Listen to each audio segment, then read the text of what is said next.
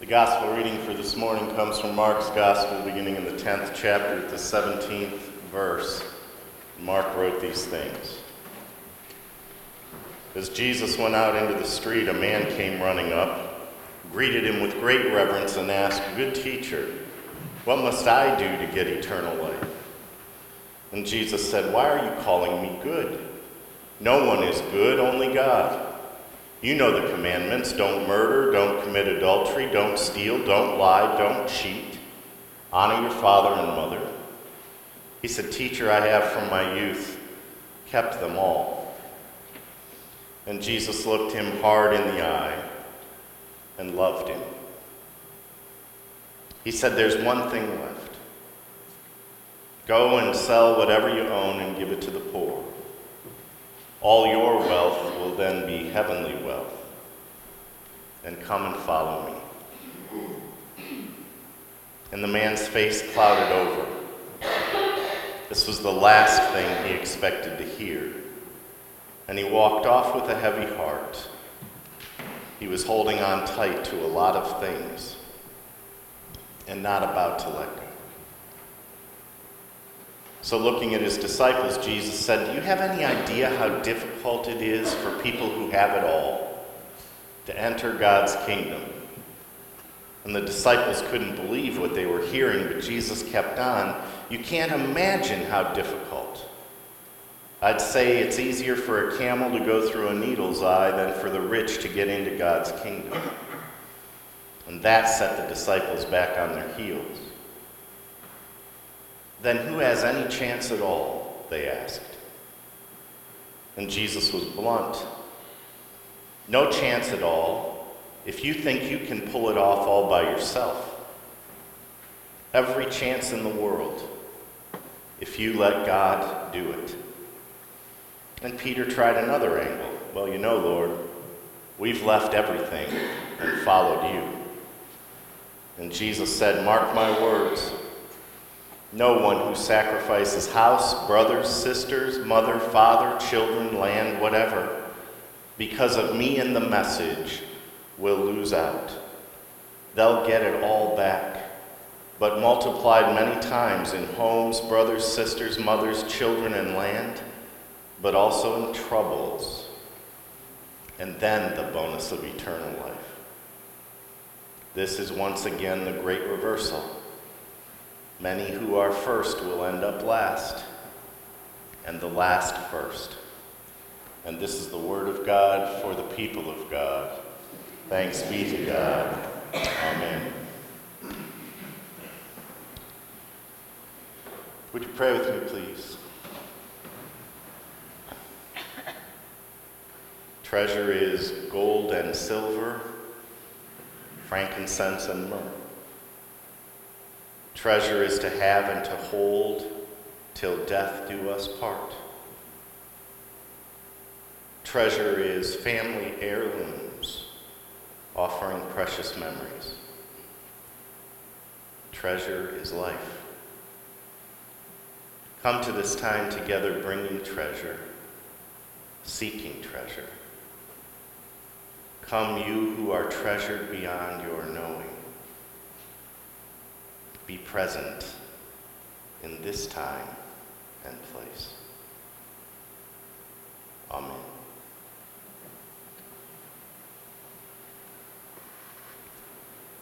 Now, Jesus is approached by a rich young man who is fairly convinced, I think, that he has the gift of eternal life in his grasp, or perhaps somewhat in reach. He says that he has kept all of the commandments, yet he asks Jesus if there is anything else that he needs to do to attain eternal life. He believes that he has read and followed the treasure map to eternal life. He just needs to be certain. I think he's much like many of us today. We live our lives, we go to work or school, we try to be honest. We will help someone when they need it. We live basically good, moral lives. We don't steal, we don't kill.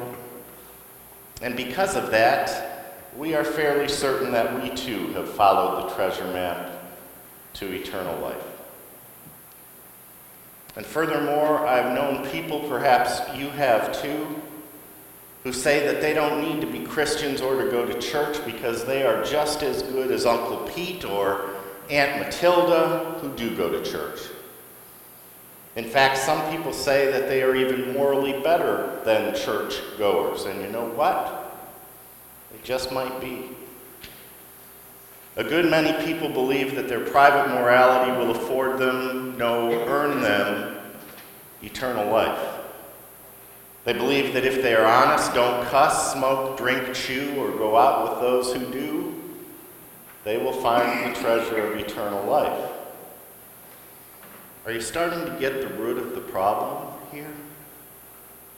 We have convinced ourselves that doing good things makes us good. But Jesus points out that no one is good except God.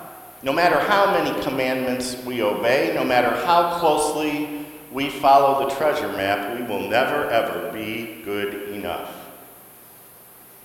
You see, in reality, even though he was convinced that he had a corner on this, the young man did have some problems with the commandments, even though he thought he had it locked.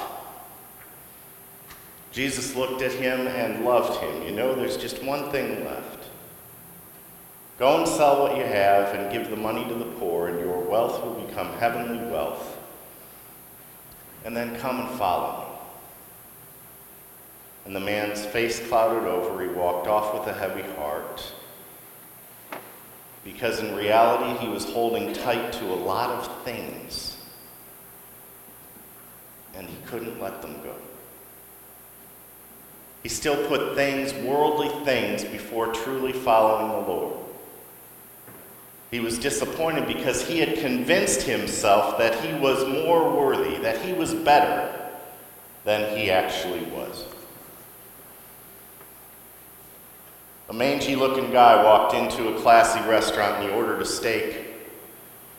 And the waitress said, "Well, I'm sorry, but I don't think you can pay for your meal." And the guy admits, "Well, you're right. I don't have any money, but if I show you something you haven't seen before, will you give me my supper?" And the waitress, both curious and compassionate, said, "Only if it isn't risque." "Deal," said the guy. And he reached into his pocket and he pulled out a hamster, and he put the hamster on the floor, and it ran across the room directly to the piano. And the hamster then proceeded to climb up the piano and started playing Gershwin songs. And the waitress said, "You know what, you're right. I have never seen anything like that before. That hamster is very good on the piano."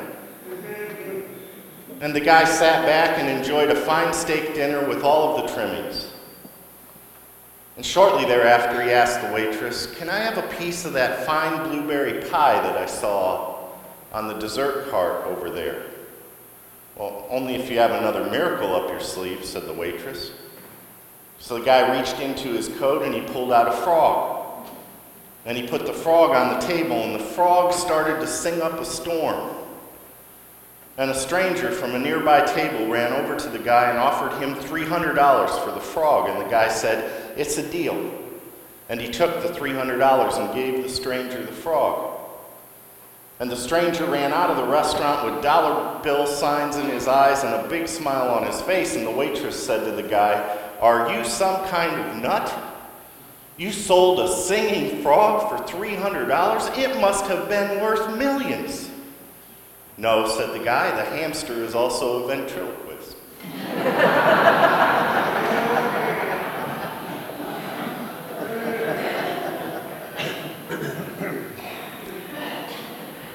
The frog wasn't quite as good as the stranger who bought it believed that it was.